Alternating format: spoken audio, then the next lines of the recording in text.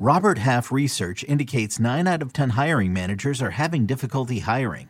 If you have open roles, chances are you're feeling this too. That's why you need Robert Half. Our specialized recruiting professionals engage with our proprietary AI to connect businesses of all sizes with highly skilled talent in finance and accounting, technology, marketing and creative, legal, and administrative and customer support.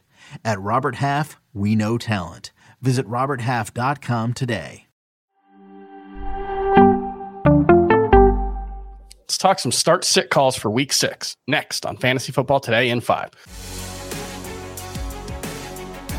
Welcome to FFT in 5. I'm Chris Towers here with Dave Richard. We're talking start-sit calls for Week 6 of the fantasy football season. And look, we've had a lot of injuries in the past couple of days, so we're going to hit on some of those situations. But first, I want to ask about a somewhat tough Thursday night start-sit call, I think. And then that's, would you be willing to start Russell Wilson against the Chiefs on Thursday night?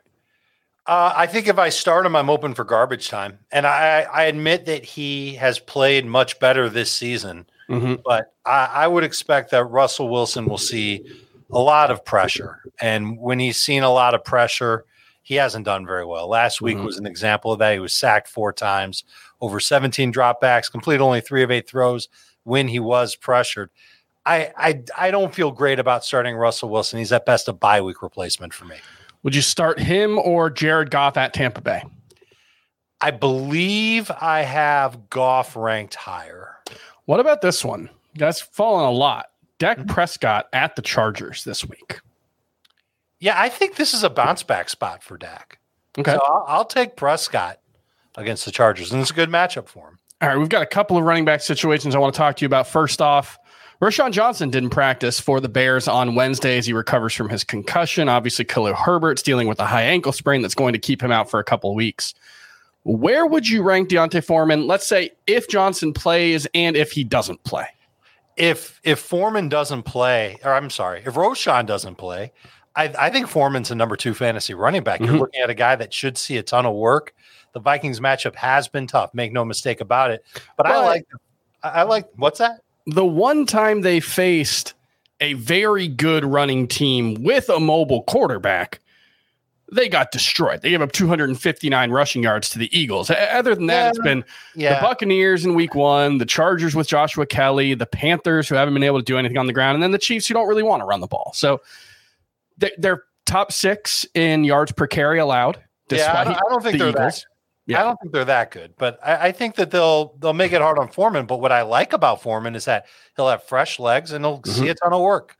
By virtue of that alone, he's a number 2 fantasy running back. And the other one I want to ask you about is Arizona, because there were a couple of tweets. Adam Schefter tweeted it, and everybody kind of freaked out.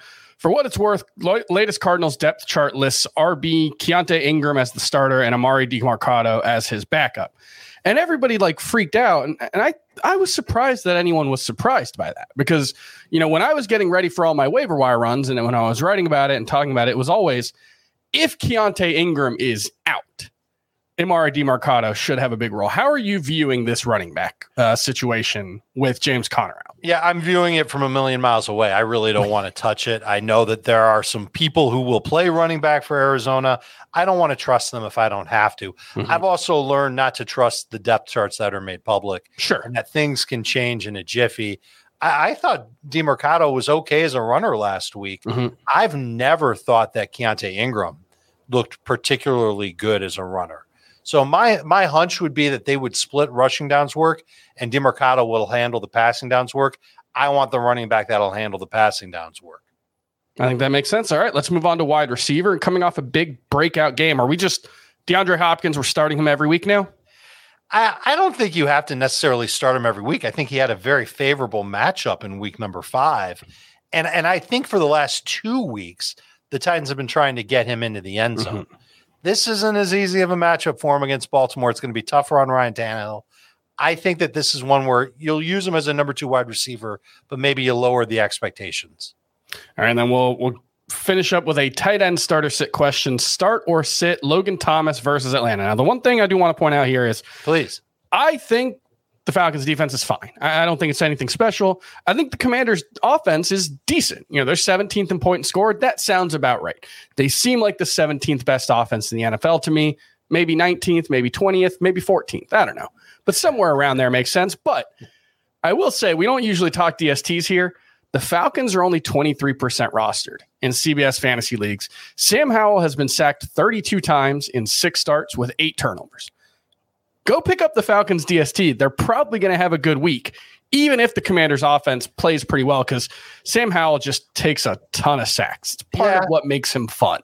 It is part of it. You live and die by that sword.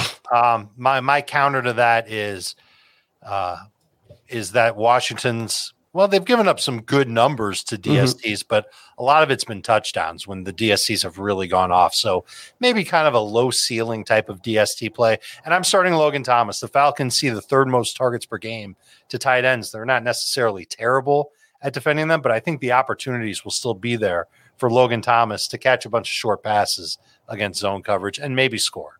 Yeah, this is a Commanders offense that is really spreading the ball around.